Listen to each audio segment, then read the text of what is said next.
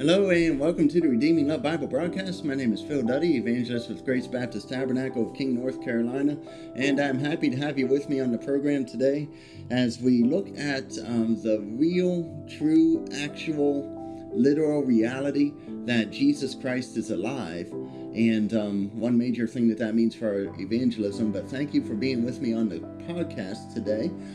Please do reach out to us at redeemingthelost@icloud.com. We would love to hear from you. We are going to go over to the book of Revelation, chapter 1, and we're going to pick it up right in the middle of verse 17. Revelation chapter 1, starting in verse 17, about halfway through that verse.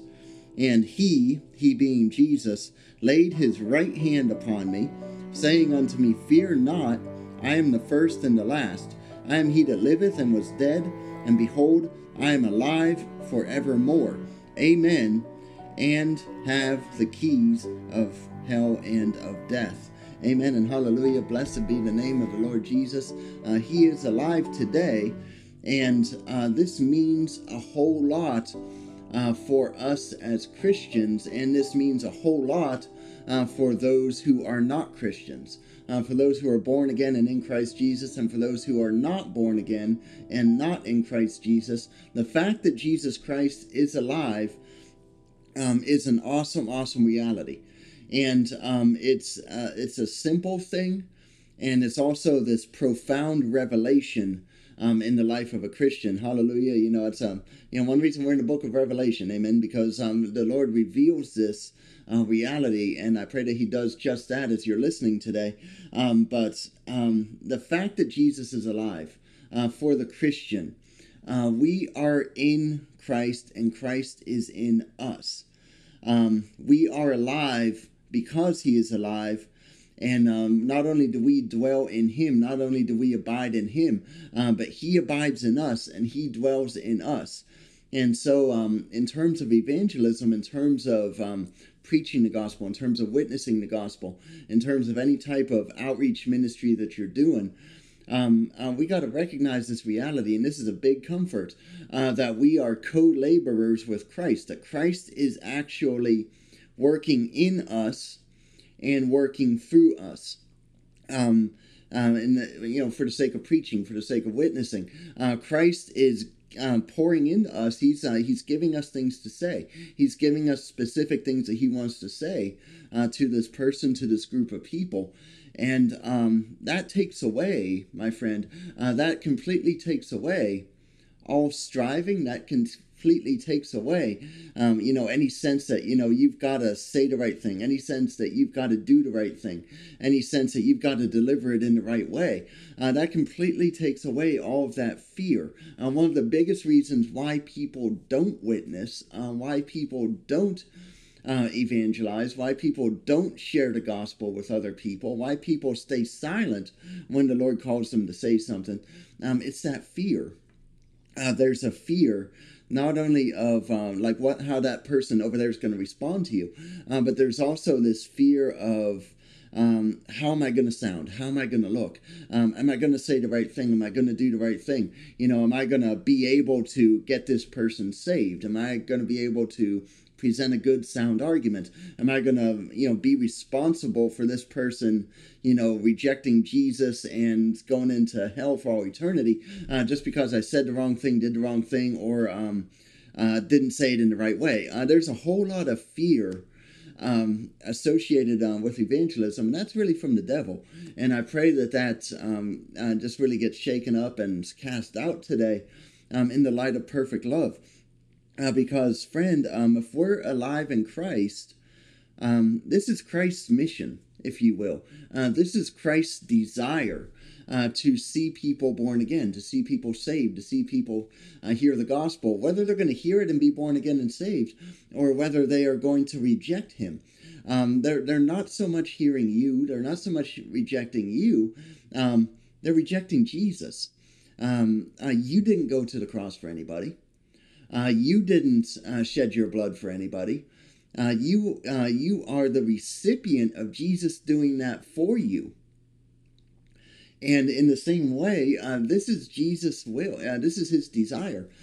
for the church to be reaching out. This is his desire, for the church to be a light unto the world, a salt unto the earth, a place where he is preached, a place where the gospel is preached, a place where he's ministered, a place where, the godly social ministries go on, feeding and clothing and taking care of widows, taking care of orphans, taking care of the poor, all of that, all while this gospel is being preached, all while this gospel is being ministered, all while we're praying, the whole time through. This is all his desire, friend. And so he's not going to just save you, show you what his desire for your life is, and then leave you on your own. He's not going to leave the church with a word to go and make disciples of all nations and not provide the resources for that to happen. He's not going to say, go and preach the gospel to every creature. Go and preach the gospel to everybody you see. Go and preach the gospel to people of all nations. He's not going to do that and then just leave you by yourself to figure out how that gets done. Instead, that's sort of like, there's an old illustration. I think Hudson Taylor said this, and I'm going to butcher it. This is kind of on the spot here, but basically it's like going into a bank and, you need $1,000, but Jesus is only going to give you 20. You need $1,000 to get this job done, but Jesus is only going to give you 20, and he's going to leave you hanging. That's not who he is, my friend. That's not the kind of God that he is. He gave the church, it's one in every gospel and one in the book of Acts. There are 5 great commission passages in the Holy Bible, and they all revolve around preaching the gospel. They all revolve around that people may know that Jesus Christ is Lord, that people may know that Jesus Christ is King, that he is alive, that he's the Savior. And so he's going to do that through his church. He's going to reach people through people. The body of Christ, every man, woman, and child of us, no matter what denomination, no matter what language, no matter what nation, if you're in Christ and I'm in Christ and we're brethren, we've got the same Savior, we've got the same Lord, we've got the same King, the same blood washes away our sin, and we are filled with the same Holy Spirit. And so God gave us something to do here, and that is go and preach the gospel. That is go and minister the gospel. That is go into the highways and the hedges. That is to go into the great places of the earth, into the palaces, into the kingdoms, whatever that is, from the least to the greatest, humanly speaking. No matter who it is, they need to hear this gospel. Now that is a big job. That is a big task. That is a lot of going. That is a lot of preaching. That is a lot of resources needed. Jesus is not going to leave any single one of us hanging. We're alive in him. He is going to live through us as we do that work. The New Testament describes us as co-laborers with Christ. He is doing the labor, and we are working with him in the fields to bring in this harvest. He wants the gospel to go forward. He draws people unto salvation. He ministers, he moves in their lives. And we are along with him. We are working with him. We are saying what he gives us to say. We've got a Holy Bible. We've got a gospel. We've got an anointed word. We've got the Holy Spirit inside of us that reminds us that the Holy Spirit himself starts reproving the world of sin, of righteousness, and judgment. The Holy Spirit starts to highlight the reality of sin, starts to highlight the reality of righteousness, starts to highlight the reality of judgment, starts to highlight the reality that people need the blood of Jesus, that people need the blood to be forgiven, that people need the blood to be right with God, that God is King, that God is Lord, that God is a judge. And so God starts doing this work through us.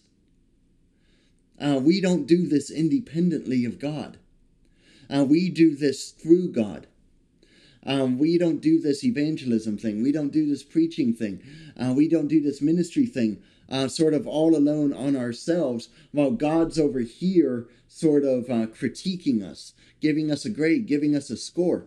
No, God is right there with you, in you, directing the whole thing step by step, word by word. And that is a different point of view, my friend. That is a different point of view. And that point of view, which is a biblical point of view.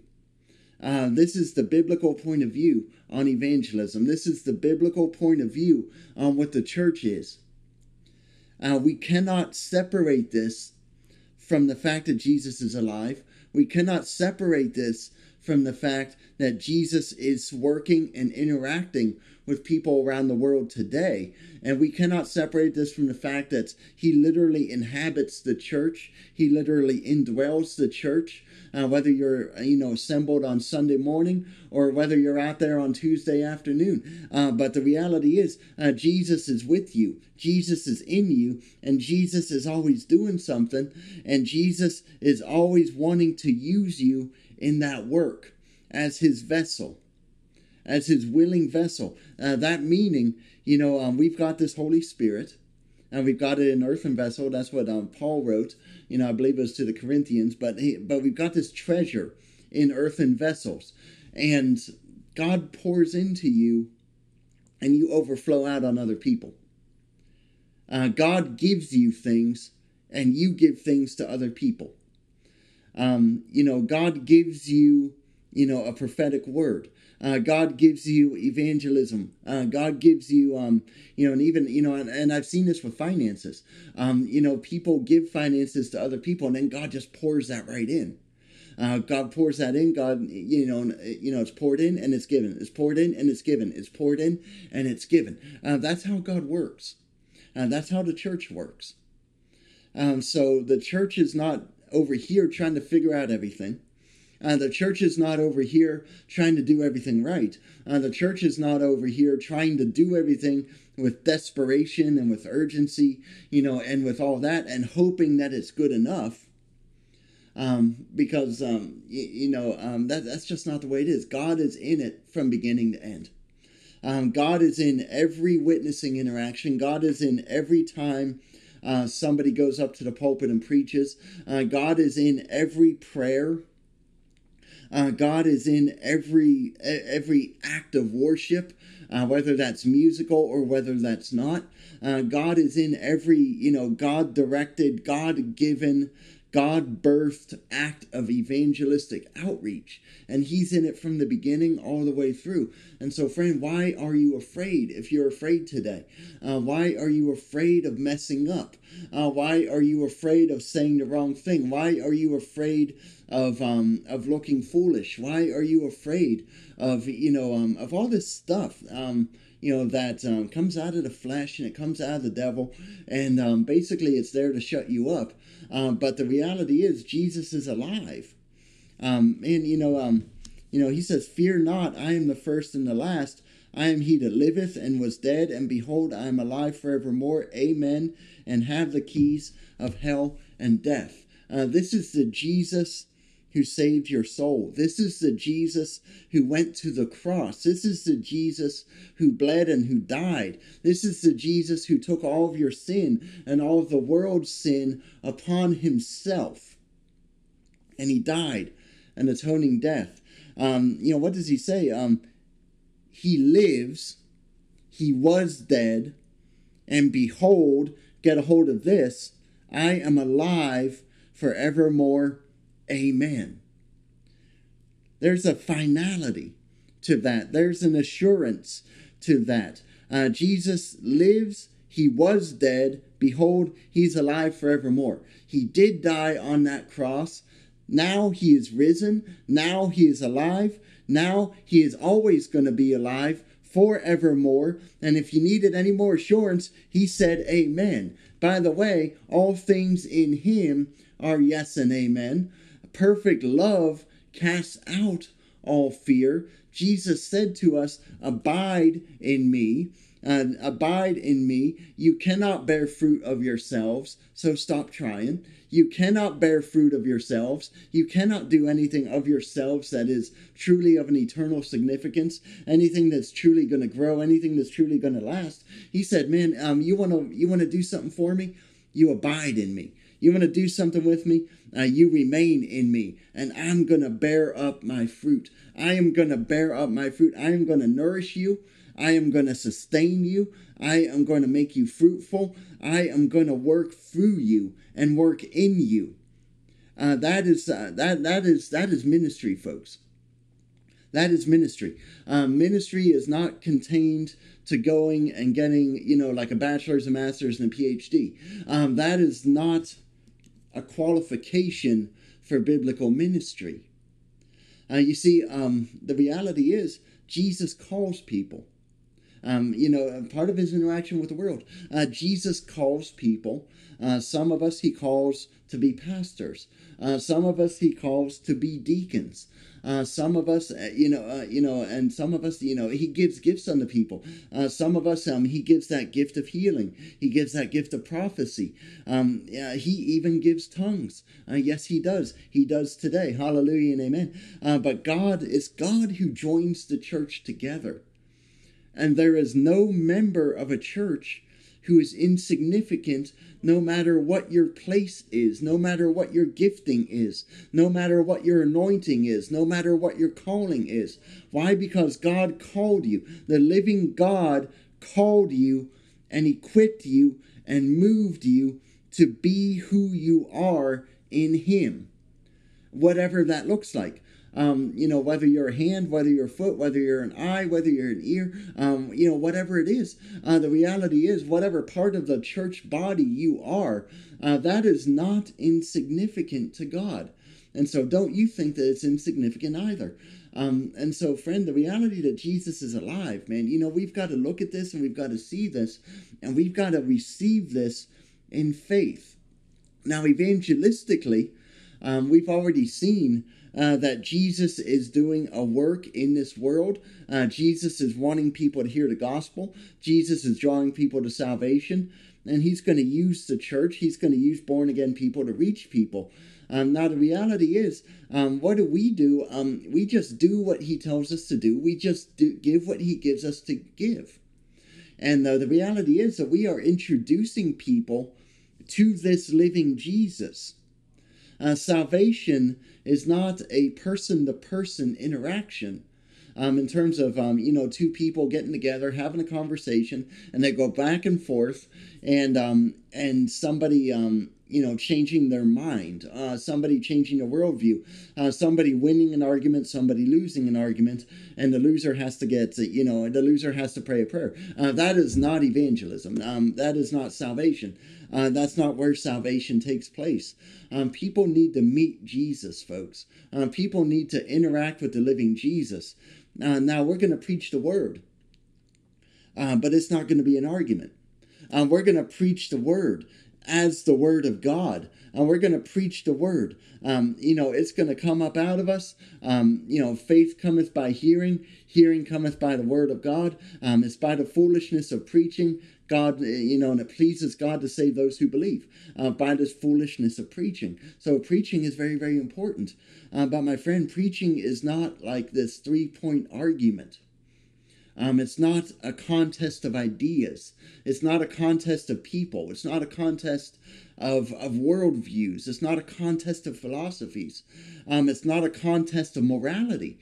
But what it is, you are declaring, you are preaching the anointed word of God, and that word is alive, and God honors this word. God is faithful to this word. This word is faithful and true because God himself, who gave the word, who is interacting with every single solitary soul who listens to you preach, this God is doing a work through you, and you're cooperating with him to draw people unto not you, but himself.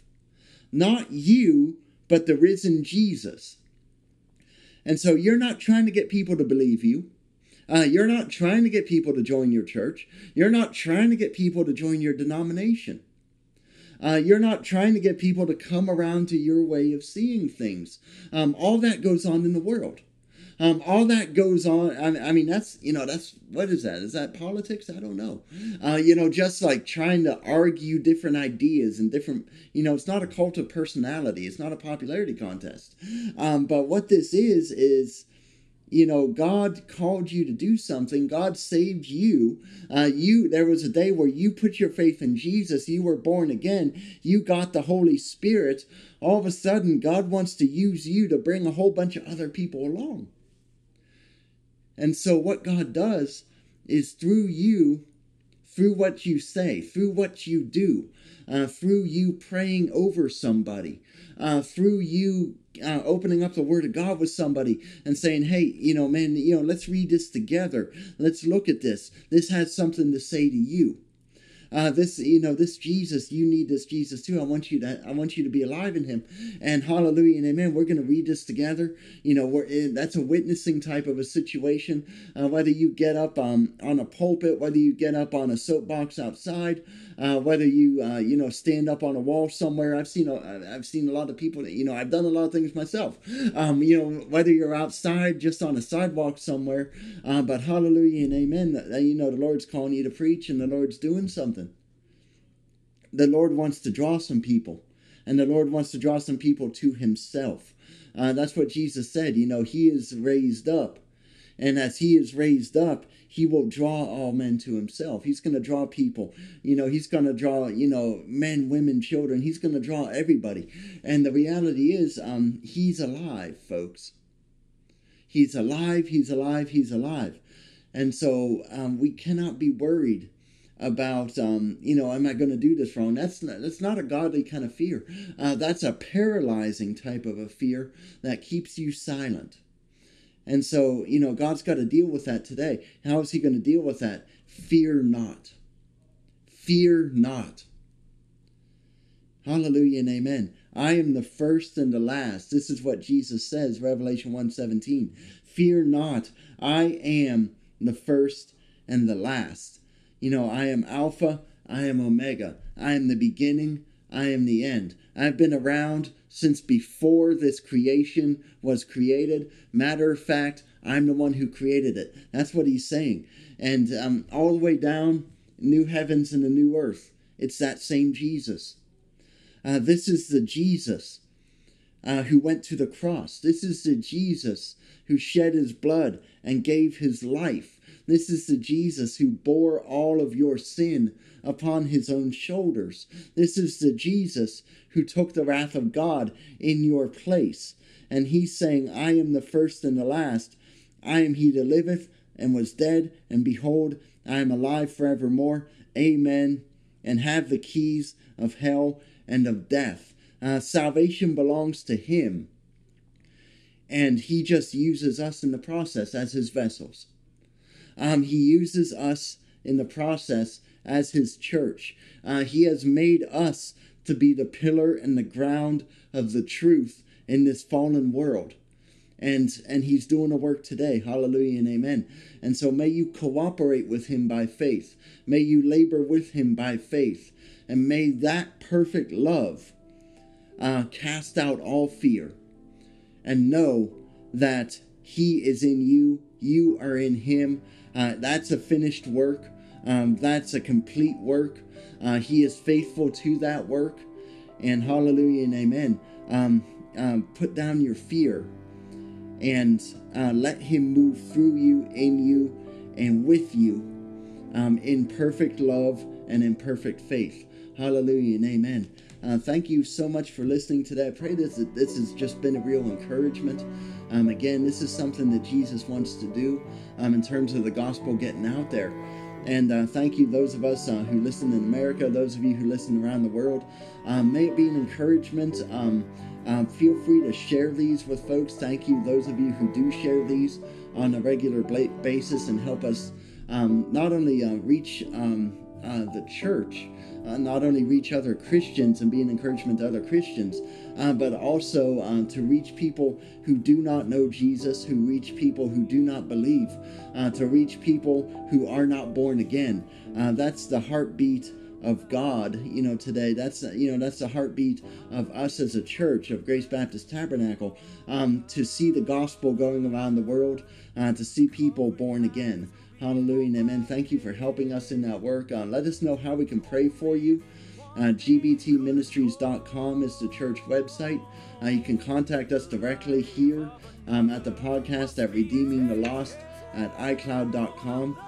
Thanks again for listening. Jesus is alive today. He is King of Kings. He is Lord of Lords. He is the way, the truth, and the life. And may the Lord richly bless you today. Amen.